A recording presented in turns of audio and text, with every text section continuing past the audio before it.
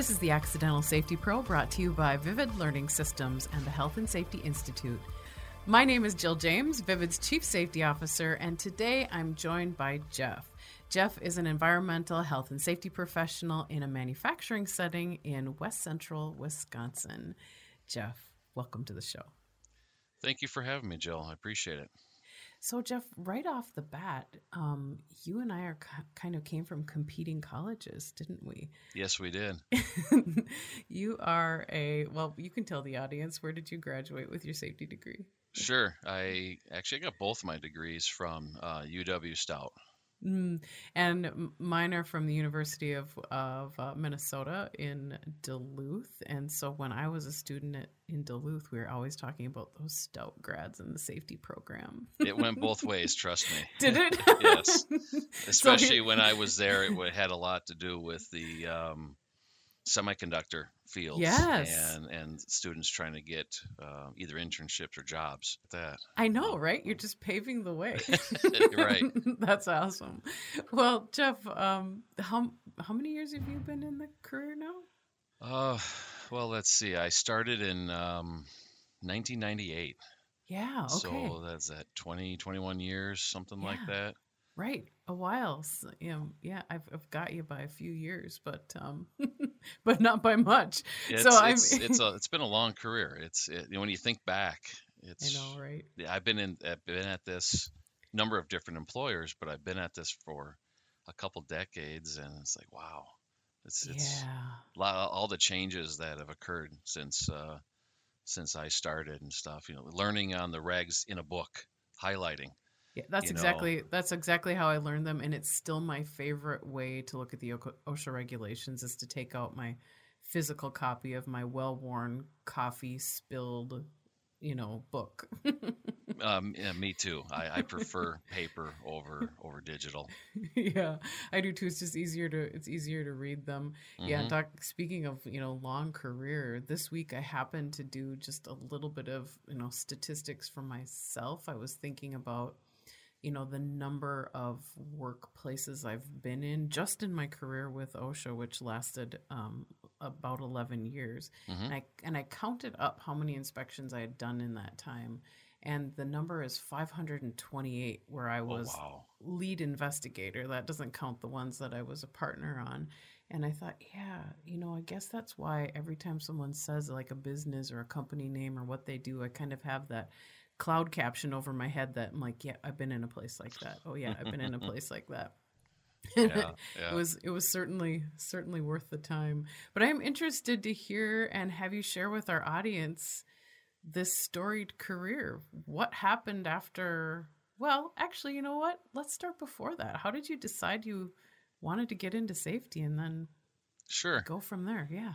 I don't remember exactly when it occurred, but I know I was still an undergrad at Stout, and I guess it was a conversation I had with my father, who was HR for a manufacturing company in central Wisconsin, and I don't know how we got onto it, but obviously he was talking to me about a story about an unfortunate incident that occurred at their plant, and it was a very severe injury where an employee had taken their hands out of the pullback restraints on punch press. Mm-hmm. And unfortunately, and I don't remember the exact details, but then the unfortunate was a loss of limb. Mm-hmm. And so then he's telling me more about workers' comp, and it wasn't so much about the story of what had happened and it was very tragic. But it was, how some cases can go. There's a workers' comp, but the supposed to be the sole remedy, and yet there was litigation going on, and not knowing anything about safety. I'm like, well, that's not fair. If workers' comp is supposed to do as you say it's supposed to do, then how can this person turn it into a lawsuit? Mm-hmm. And that kind of stuck with me. As I might have been home for a break or something. So I went back to school, and I was nearing the end of my undergraduate degree. And as maybe some students do, you start to wonder, well, is this really what I want to do, or is it what am I really going to do with this degree? Yeah. And what were you pursuing as an It undergrad? was business administration, Sure. and I thought, well, what avenue am I truly going to take? And Mm-hmm. so I saw, and that kept resonating with me, that situation, and it really bugged me, and I didn't know why, Mm-hmm. other than the obvious human impact that it Mm-hmm. has. And so I saw that there was an OSHA class, Mm. voluntary OSHA compliance, in fact, is what it was called at the time. Oh, wow. And I took it as an undergrad, Mm-hmm. and there was graduate level students in there. So by taking it as undergrad, I didn't have to do all the work that they did, but I got to learn the regulations and learn a little bit more about what is OSHA, what is safety, Mm-hmm. and it kind of helped me really understand and tie the two together of this individual who was really seriously injured and maimed, Mm-hmm. um, and how can people help with those situations, Yeah. and make people understand that just because it's not working right, you never take your hands out of the pullback restraint, so you don't bypass certain things. Mm-hmm. um, and so that's what sort of Hmm. started it. So then when I graduated, um, I decided to go straight into grad school, Mm-hmm. and then eventually graduated in '98 and went Mm-hmm. on from there. Mm-hmm. But that's kind of how it started. It was Yeah. just a weird conversation, just a conversation between my dad and I, and Mm-hmm. moved on from there. Mm-hmm. Fabulous. Fabulous. Yeah, interesting to have that HR perspective, growing up in your house as well. So what was that first job out of grad school? It was a printing company in the Twin Cities that Twin Cities of I actually, Minnesota. yeah, Mm-hmm. if Minnesota, correct. I Mm-hmm. had to cross the dreaded river into Minnesota, um, and it was a safety coordinator position, Sure. and maintenance actually at the time took care of the environmental, so I hadn't yet really started full fledged into the environmental, Mm-hmm. but it was interesting. Yeah, We paper had mills have, gosh, everything. well, this wasn't a paper; it was a printing company. Oh, printing company. Yep. I'm sorry. Mm-hmm. Yeah, if I said Mm-hmm. paper, I apologize. I Paper don't mill, I think I apologize. don't think you did. Mm-hmm. Okay. But it was a Mm-hmm. printing company, Mm-hmm. and never seen equipment like this before. And Mm-hmm. and you had talked in some of your other podcasts, so your mentors called you kid. Well, Yeah. I wasn't called kid, but I had a lot of basically, well, prove it type, Yes. because I come in as certainly the youngster of the group, being the only safety person there, but still the youngster Yeah. in management. And who am I to tell somebody of, say, 20, 25, 30 years of experience that there's a better way to do things? Mm-hmm. And so, even though Mm-hmm. I knew at the time, being fresh out of school, I could just about recite the regulations and what they Mm-hmm. mean. I still had to, especially one supervisor, I had to literally print it out, highlight it, and To prove after it. doing that 2 or 3 times, then I broke through the barrier Mm-hmm. and stuff like that. But it was Mm-hmm. also learning how to deal with bilingual individuals, Mm-hmm. and Challenges with training and all of yeah, that. yeah, Mm-hmm. and finally found an employee who uh, was bilingual enough that, actually more than enough, to help us translate documents and orientation and things like that. It was things that we didn't talk about, that kind of stuff in school. And there was a new twist on things. Right. Right. Right. And did that particular shop, was it also did it also have union representation too? No, it did not. It was Okay.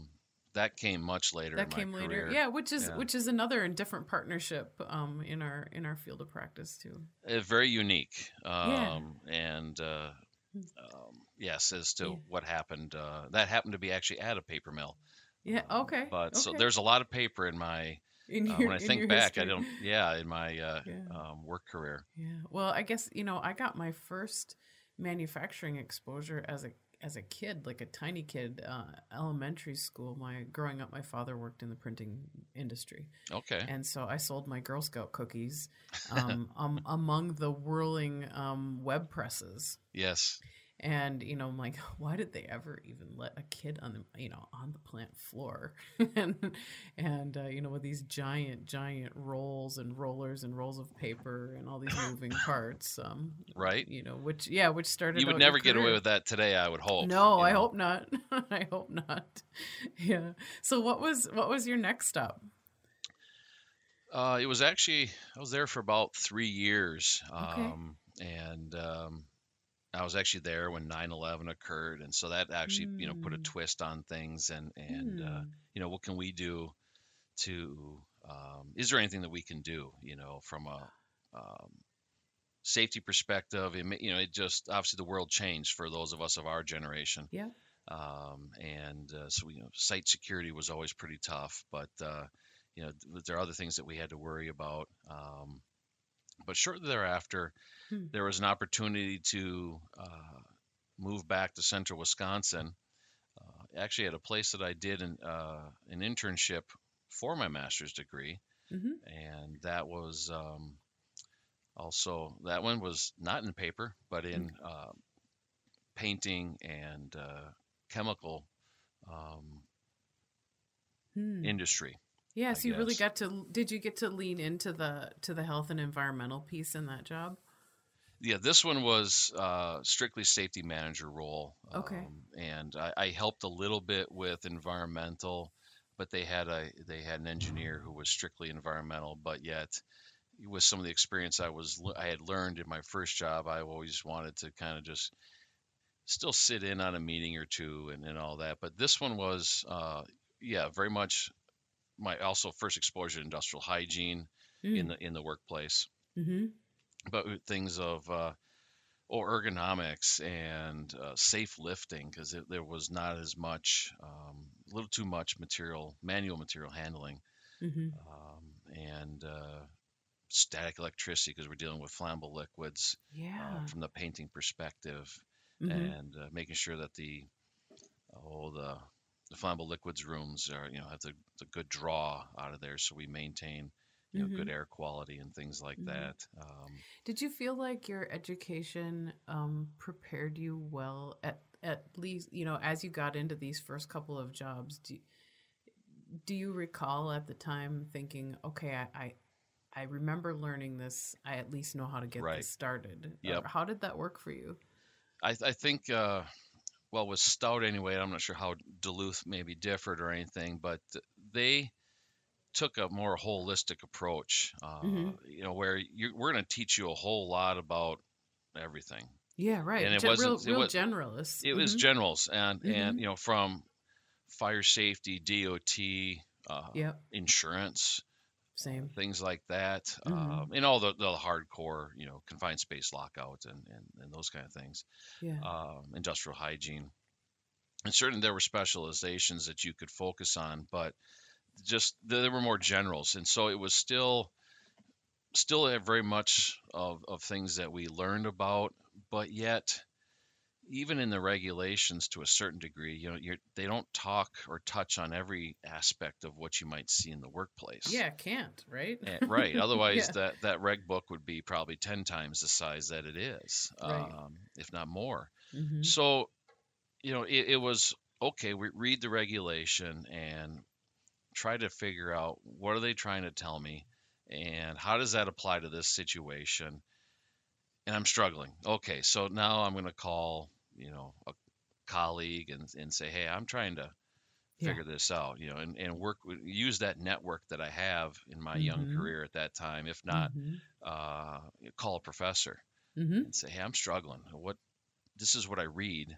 Am I reading this correctly? Am I interpreting this right? Right. Yeah. So I can go back to management and or the safety committee or whatever the situation may have been at the time, Yeah. and make sure that we take care of things. Yeah. Yeah. I still do that to this day.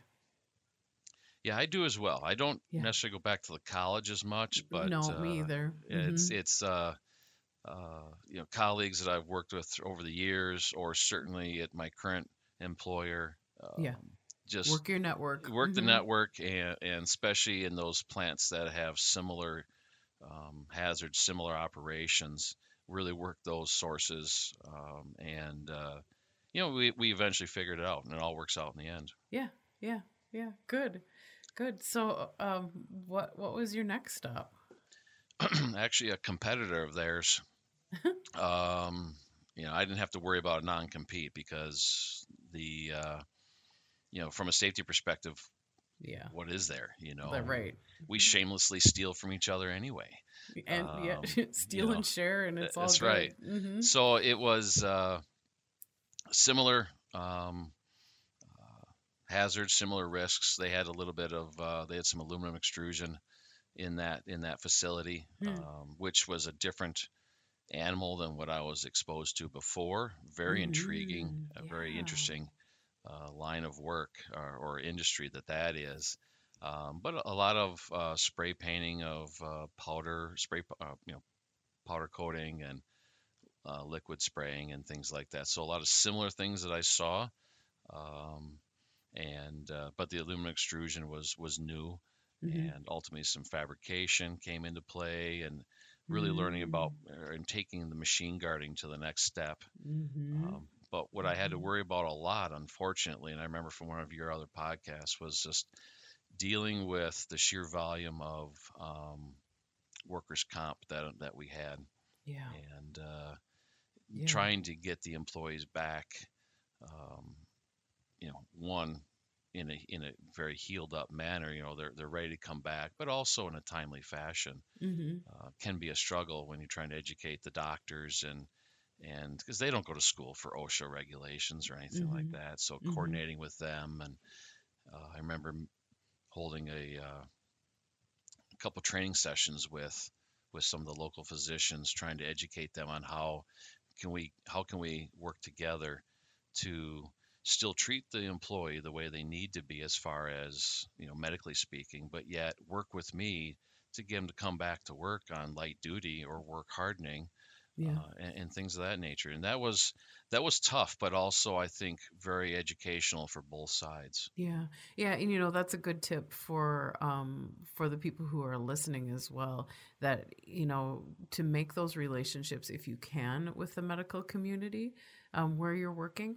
There if particularly if the medical facilities in your area have occupational medicine departments, they often will welcome an opportunity to tour a work environment so that they can picture in their minds where employees are working. So when they get someone to treat from your facility, they can go, oh, yeah, I know what that's like. I've been in there. And it Hmm. helps kind of break down those barriers and build some trust as well. If you're inviting them into your facility to say, hey, we actually do have a light duty program. These are the types of jobs that we have. And so, when someone is coming to you, trying to build that relationship early prior to something happening so that they feel okay with releasing their patient back to work in some capacity.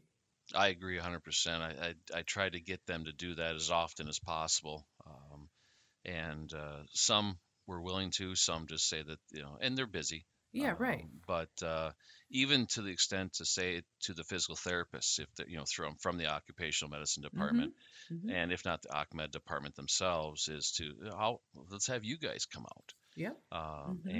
and give tours so they get that understanding. They see the risks that we have, and also to a different extent, but leveraging the insurance companies that do give us workers' comp, insurance. Mm-hmm. Mm-hmm. I use them. I've used um, oh, now I forget the name. Voluntary OSHA, Oh, sure. Wisconsin Mm-hmm. consultation. Mm-hmm. I use them a lot, and to the extent that I could. At one point, we got too big for the program, but Mm-hmm. and So, utilizing them really mm-hmm. helped a lot. Right. Where, And so where I used to work. Jeff is talking about the OSHA consultation programs, which is a different piece of OSHA compliance. So different than the people who investigate you are the is always in every state, whether it's federal or state run OSHA program. They have a consultation division where you can invite them to come into your workplace. You can invite a a professional or a safety professional to come in and help you with anything that you'd like help with. And so you can limit the scope of what you have them help you with. Like maybe you can say, I'm really interested in having someone work with me on some ergonomic solutions for a particular area.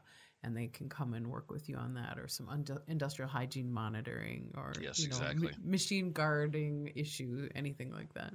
Yep, and I've used them for both the safety side of Yeah, things and the IH yeah, side of things, and very very good people. I doubt the people that I worked with are still there. They've probably retired by now, but yeah. they were really helpful and helped us really move the program along.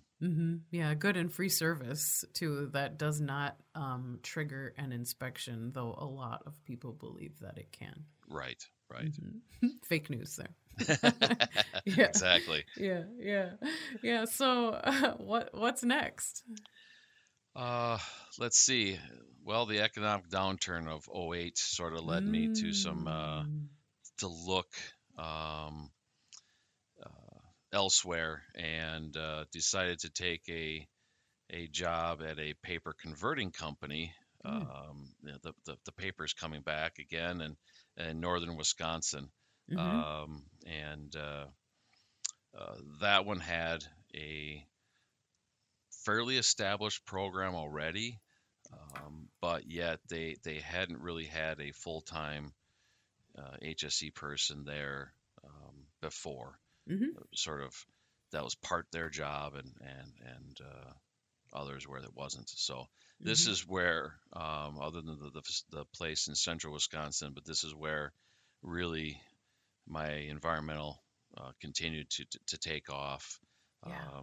Had by the time I left there was 3 production lines where they converted paper, basically paper from a paper mill, Mm-hmm. added value to it, rolled it back up, and sent it out as a raw material for their customers. Mm-hmm.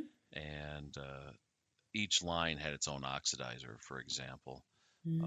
Wow. and really learning more about um, intrinsically safe devices and spill containments. And the whole company as a whole really understood not just the site itself, but the corporate level really understood what it meant to take EH&S seriously, Mm-hmm. give it the funding that it needed, Hmm. which is always important Yes. for us.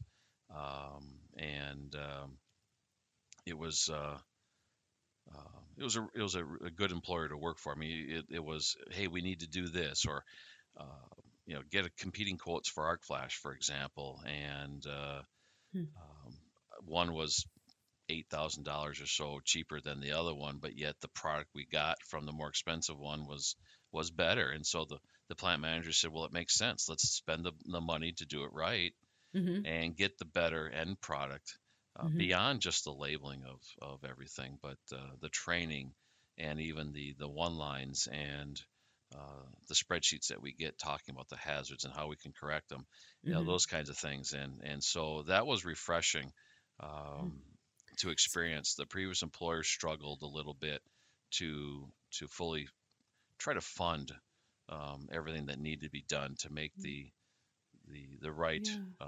changes needed. Yeah. So when you say funding, Jeff, does that mean that you actually had a budget? Since that's sort of I mean, that's a legit question to ask Right. because so many of us don't. No, Mm-hmm. and I did and I didn't. I mean, it was a percent of sales. Okay. So Interesting. it was, and I'm like, well, how do I? By the time I know what your percent of sales are, I mean, I've already spent it. I've already gone through that time period. Mm-hmm. But over time, I got to figure out a rough estimate of what I'm allowed to spend, and in the later years that I was there, we started developing a better budget. And but there's things like safety glasses and cut resistant gloves. Those are just the consumables. Yes, they're budgeted, but there's really no preventing them from preventing us from buying them. I mean, you Right. have to have those. Right. Okay. So it might be, you know, from a budgetary standpoint, it might be taking our four gas detectors, and instead of buying a new one, maybe we send it out to be refurbished Mm-hmm. instead of buying brand Mm-hmm. new. Mm-hmm. So those are the kind of things that we would look at, Yeah. budgetary wise. Right. Or deciding, the what your budget would be for that arc flash study you were talking about. Yep, yep. Yeah. That came very early on, and so I really didn't, um, fortunately, didn't have to worry about it as much. Wow. But yeah, there was other What a things that great place. yeah, it really was. Mm-hmm. And so, to say that we would do pinch point studies, and oh, we got to beef up our machine guarding, or what are we going to use from, our light curtains or floor scanners, or it was, Mm-hmm. from that kind of perspective, we were really able to make a great impact in employee safety. Mm-hmm. The Mm-hmm. employees always didn't think it was a great impact because they would forget that they were there. They would trip the light curtain and the machine would stop. Mm-hmm.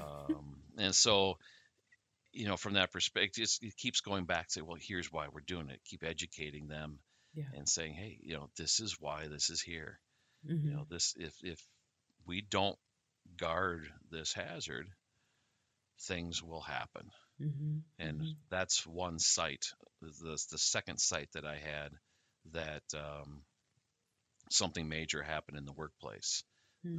that sort of shaped how I take things, how I approach people, Yeah. and things Talk like talk that. about that.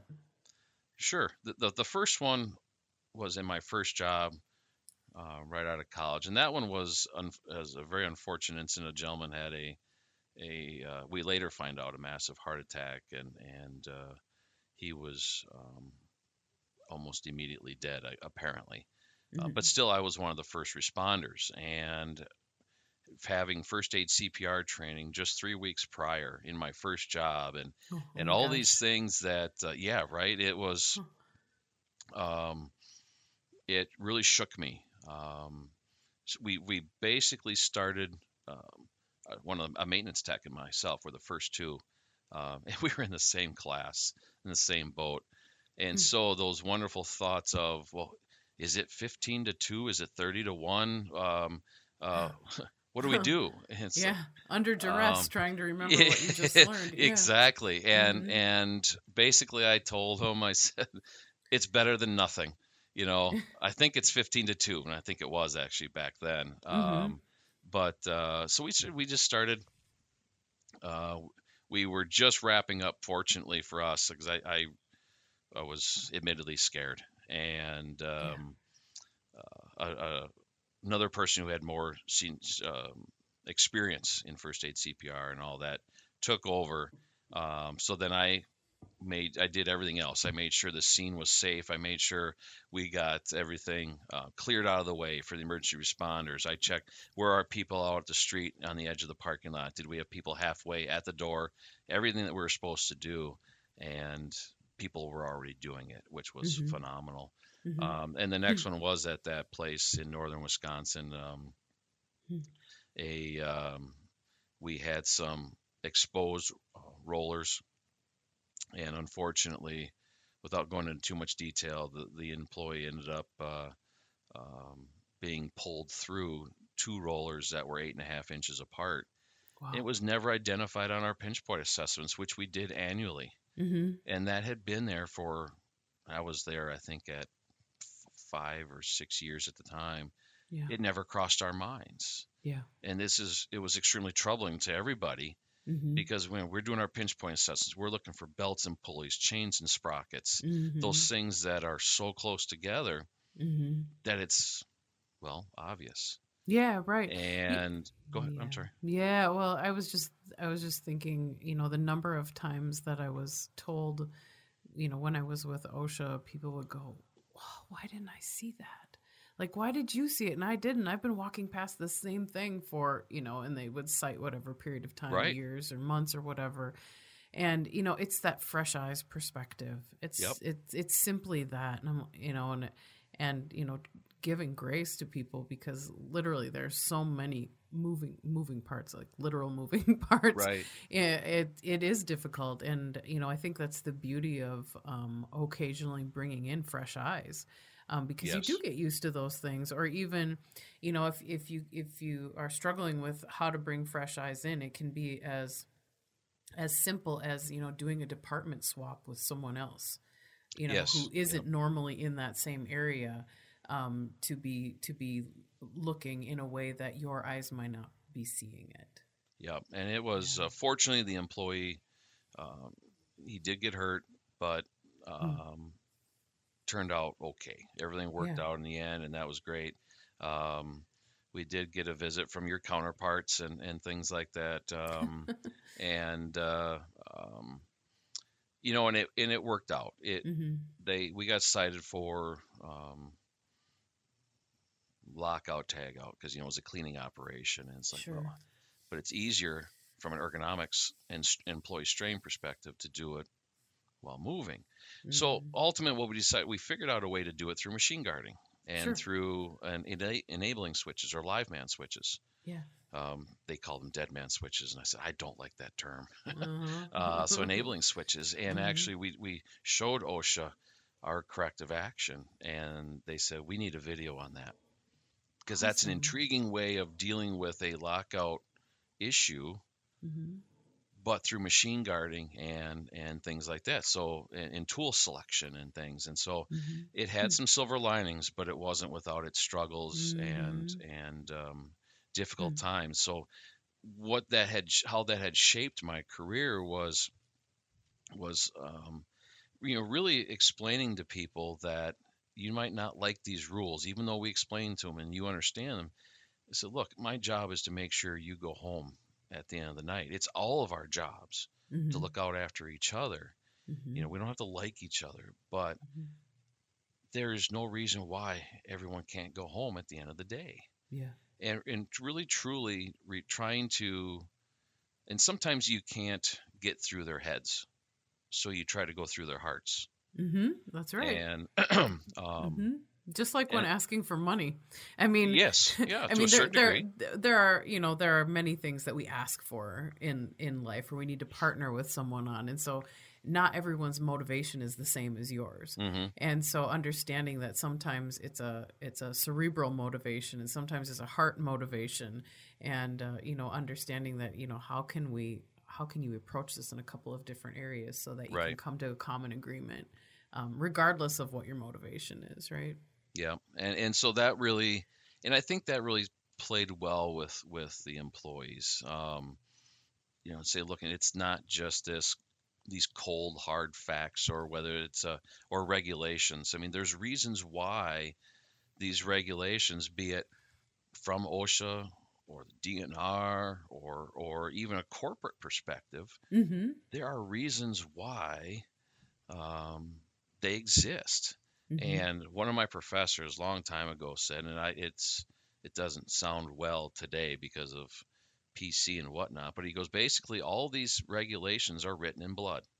Mm-hmm. Mm-hmm. Unfortunately, as the Industrial Revolution, all these things took place. People have been It's true. hurt, and so Mm-hmm. it's been a reactive culture to a Mm-hmm. certain degree because they were written after and developed after somebody got hurt. Mm-hmm. Um, and things like that. And so it's try to explain it to them from the heart side of things, guys Mm-hmm. and gals. This is where this started from, and yes, it may not be comfortable if we had to wear bump caps, for example. Yes, it's hot sometimes, but Mm-hmm. tell you what, here's why.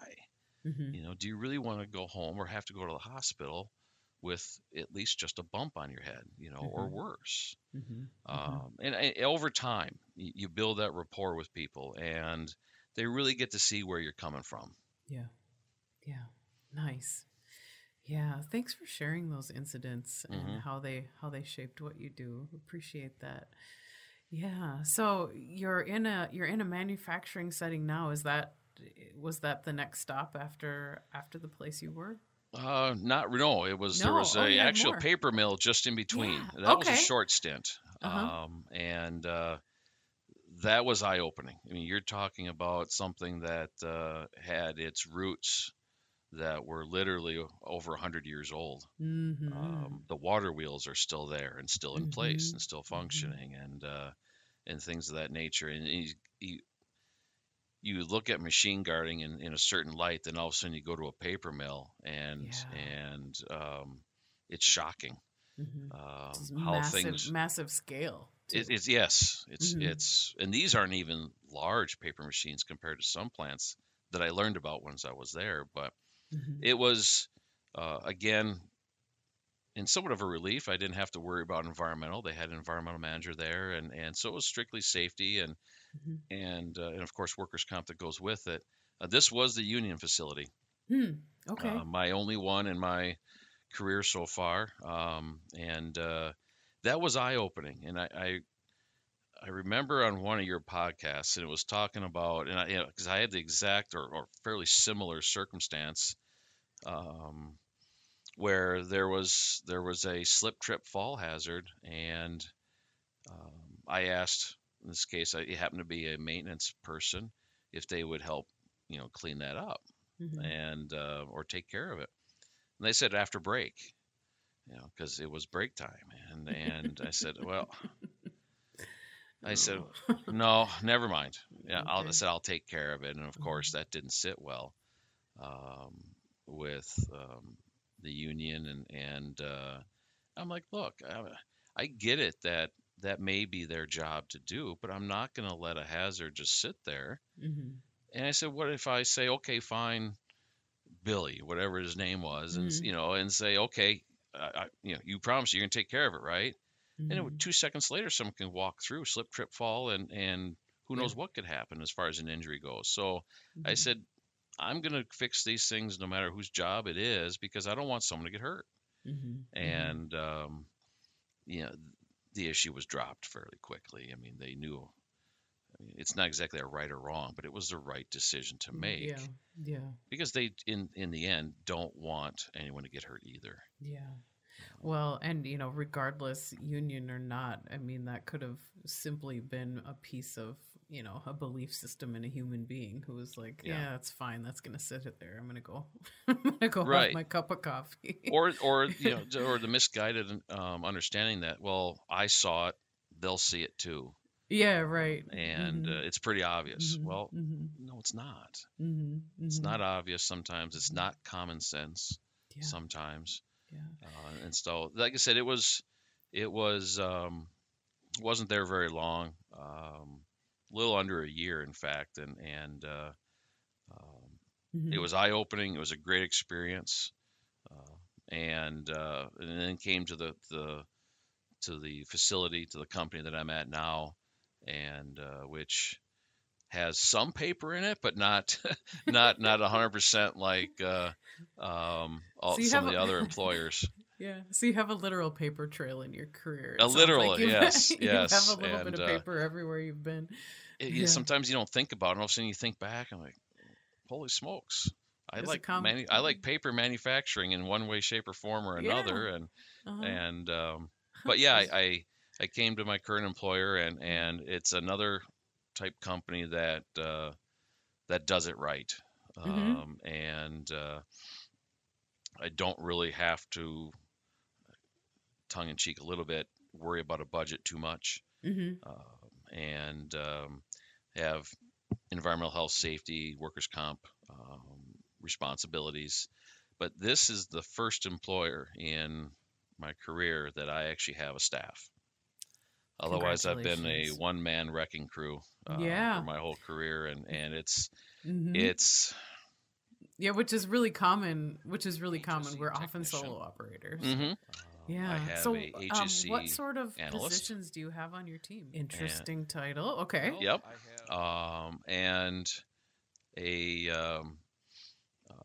actually lost an employee to an internal job bid, so I'm actually looking for another. We're going to actually increase the requirements, and so we're going to have another HSE tech, Okay. and then I have a contract environmental gentleman, Wow. and so I'm, to be honest, blessed. because of the amount of work that the employer requires, Mm-hmm. the demands of this facility. I don't know that any one person could last very long here. Yeah. And so yes, You it's spread it out. interesting, it's challenging, Mm-hmm. and refreshing all at the same time to have a group of people who have common interests, being the HSE field, and know that, and especially a team that I know that if I were gone for training like I was last week, they have it covered. Yeah. That I'm not going to get a text unless, of course, the worst of the worst occurs, Mm-hmm. saying that, hey, can you help us decide some basic thing? And so Mm-hmm. it's very They've got it. refreshing, Mm-hmm. and knowing that if I get a phone call in the middle of the night, it's for the worst of the worst, which Yeah. fortunately has not happened very often. That Yeah. there's people here. There's even the on-site supervisors who are um, trained enough to know how to deal with some of the basic things, and Mm-hmm. that's been a relief as well, because Mm-hmm. it's not something I've had the benefit of for most of my career. Right. So talk more about this HSE analyst position because I think that's probably perking some ears. Like, what is that? Is that like a data person? Basically, but this individual does more than that. And in fact, is shortly after this person started before me, Mm-hmm. um, work themselves beyond the role. But the way that the role is intended to be is um, basically, and I don't want to diminish the title or the person's role or certainly the contributions, but crunching data. And so we look at our leading and lagging indicators, Mm-hmm. and to a certain extent some data entry that Mm-hmm. has to be reported to Mm-hmm. corporate. But um, that in a nutshell is really what it is, and it affords us, well, especially if we're a solo operator.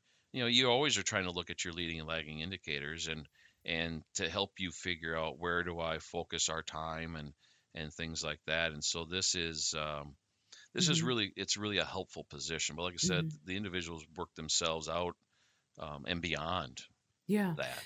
Yeah. So, Jeff, for people who are listening who are maybe starting out and are wondering, what sort of numbers or where would you be gathering or looking for leading and lagging indicators? Can you give maybe an example of some places that you're gathering data from?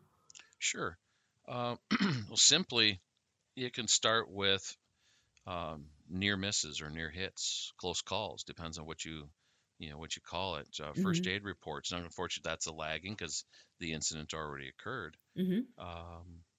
But then unfortunately, if you have recordable, so you're looking at your those things that where the event already occurred. You're looking at the data generated from those investigations or root causes, and Mm-hmm. and so those would be your lagging indicators. And hopefully you're looking for and can find trends that Mm-hmm. would sort of point you in the right direction. Whether is it training, or is it procedural, or holy cow, it's Yeah. machine guarding. We need to Right. improve there. Mm-hmm. From a leading perspective, and each company or person can do it a little bit differently, but we have a variety of different tools that we look at, and from an ergonomics perspective, so we assess a job or a task, and it generates a score Mm-hmm. through the software that we use, and it risk ranks it. Same with our hazard identification risk analysis, so HIRA, um, even MOC, management of change. Mm-hmm. These things that we have, and even through our machine guarding assessments. So you are able to tie a number to it, or some sort of identifier to it, or risk ranking to them, Mm-hmm. and figure out. And through the software, it tells us, oh, this is a red, or an orange, or a yellow, depends on how it breaks it out. So it Mm-hmm. helps you identify where to start to make corrective actions. Mm-hmm. And we apply the same principles to energy, water, and waste. Interesting. Yeah. So, Jeff, is this software something that's specific to safety, or is it part of the manufacturing software that you're This using? is this is a something that's it's safety related. It's not something that's generic. Yeah. It's something that the company subscribes to, at least from the ergonomics perspective. Yeah. Okay. Um, the MOC and the HIRA and the machine guarding is company driven. Mm-hmm. They create the tools Mm-hmm. that Okay. we use, and so those are internally generated. Sure.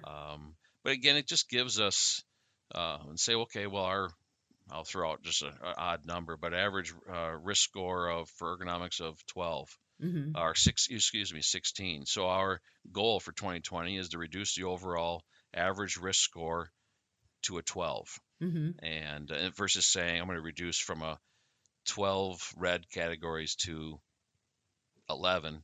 Well, that you have no idea how many risk points that might take to get it out of that category, Mm-hmm. and it might not be feasible to get it out of that category.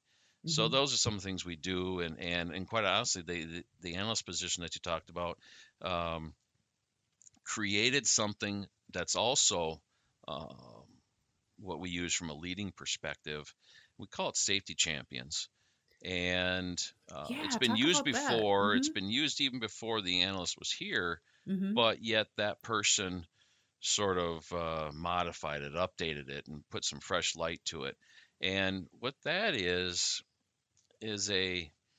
uh, a topic is created. In fact, this month we're going to talk about lockout tagout, Okay. and so it's a one pager Mm-hmm. um, kind of information.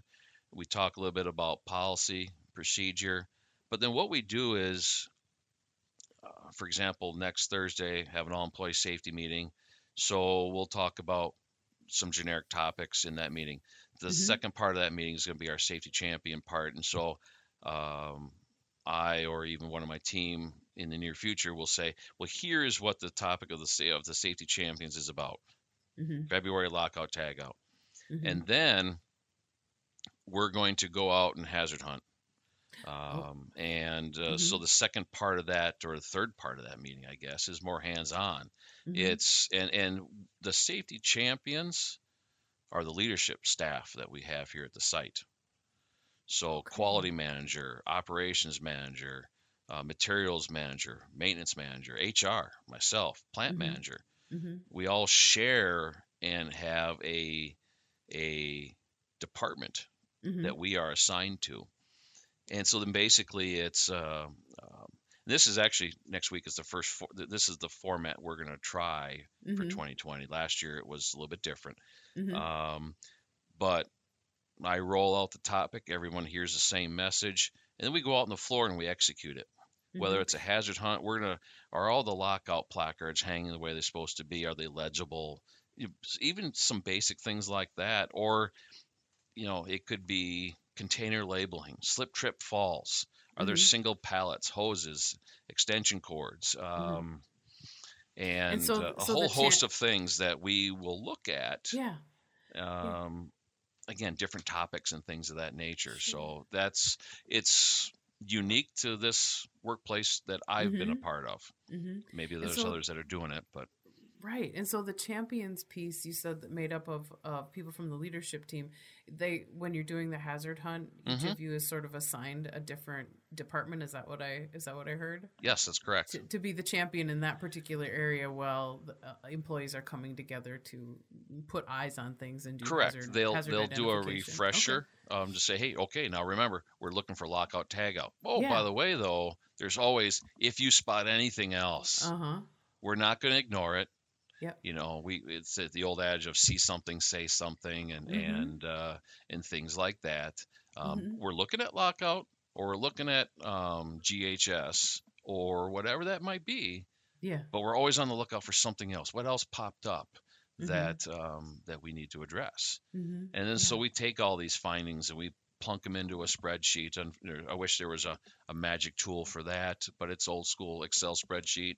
Hmm. Um, and if work orders are entered in, we track things through work orders, and basically HSC will track it to completion.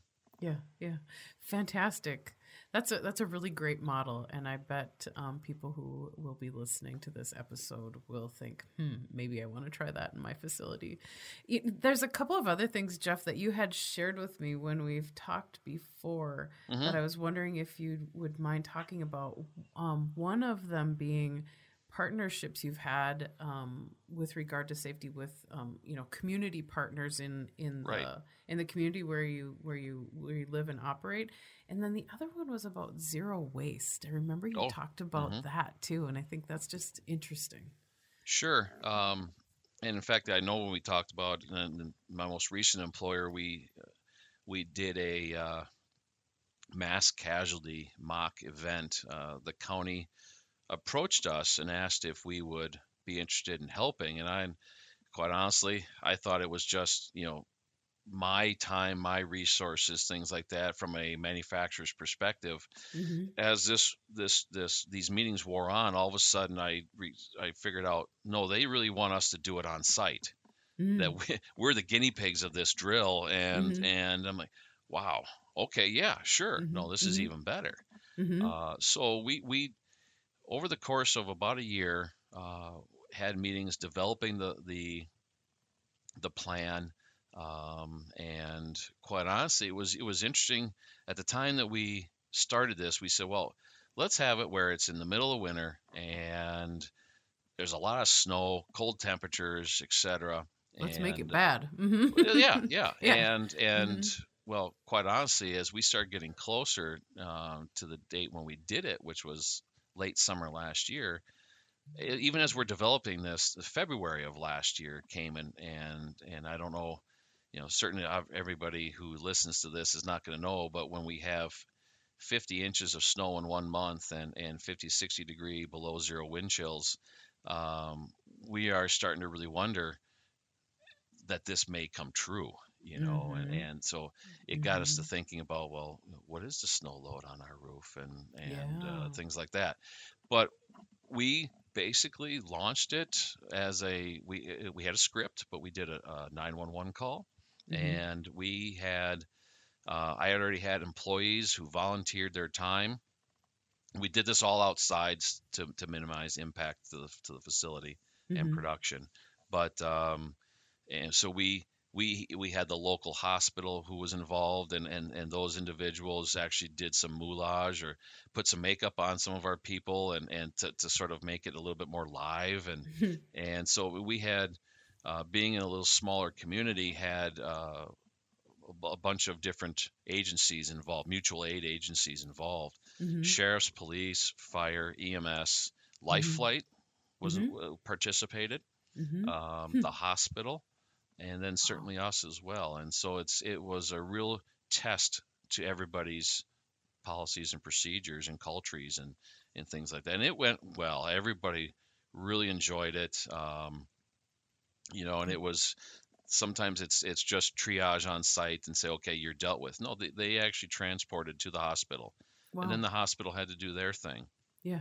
Yeah. And What a massive undertaking, and how smart. it was, I thought, very well thought out. I think everybody did a really good job. I even, as we were talking about this, I forgot that when the employer that I was at up north, we did a mock spill drill Mm-hmm. with the local fire department up there, and um, what would they do if we lost containment of a tanker that Mm-hmm. was on site, and things like that. And the local communities, if those who are listening can do it and can pull it off, yes, it serves the local emergency responders very well, but also to a certain extent it's self-serving. Mm-hmm. They know what your hazards are, and to a certain degree, and then they can better respond, Yeah. and things like that. Yeah. So Yeah, so if someone's listening to this and they're thinking, "Gosh, I want to do this in my community," was the entity that spearheaded it like EMS at the county level? Is that how it yes, started? Okay, it was the county emergency management okay, manager, coordinator, whatever their title would be. Initially sought us out, but if there's someone out there who wants to do something, I believe, I'm not sure about every state, but at least in Wisconsin, what I'm learning is that every county has to do some sort of drill. Mm-hmm. and document and things like that. And so that might be something that if you're interested, yeah, they would Mm-hmm. contact that person. Yeah, wonderful. Wonderful. What a great idea.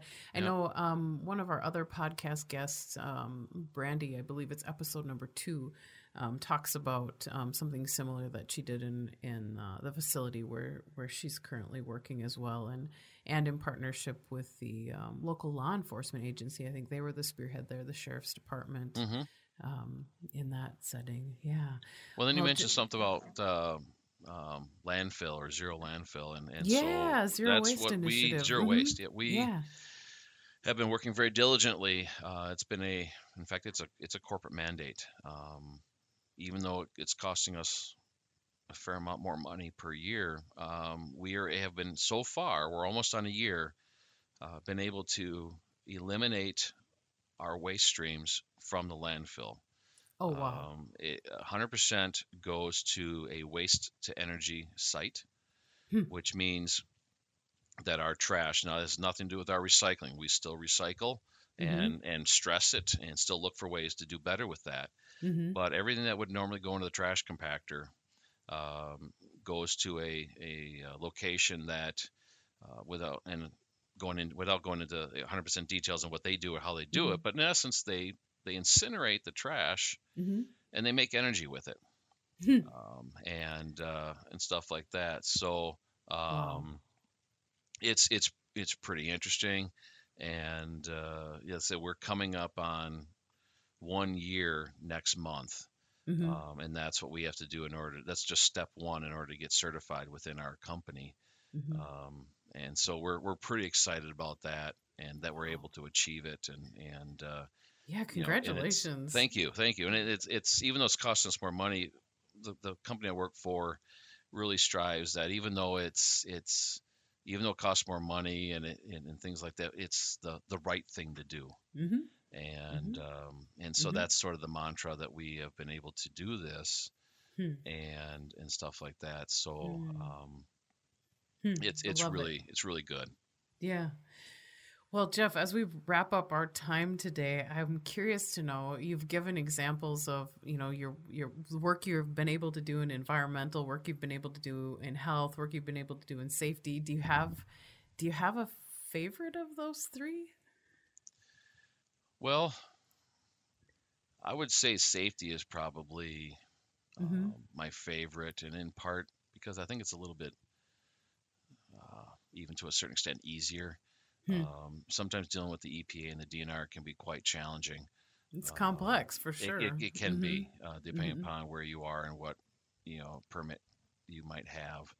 Mm-hmm. But from the safety perspective, and I think for the most part, it's because you're dealing with the people. To go back to the opening story I gave, it's that human side of things is, um, yeah, you're dealing with equipment and the cold equipment and all that. But when you deal with the people and working where there's the human machine interface and interactions, and really, even from maybe almost from an educator's perspective, where all of a sudden you see the light bulb go off in their face or in their head, that they finally get it, or that Mm-hmm. they understand what you're doing, or you're educating and training them, and you can see that they're excited about it, or that they how they can apply something. Mm-hmm. Those are the rewards, or Mm-hmm. the thank yous that you all too often don't necessarily get, but where they appreciate your efforts.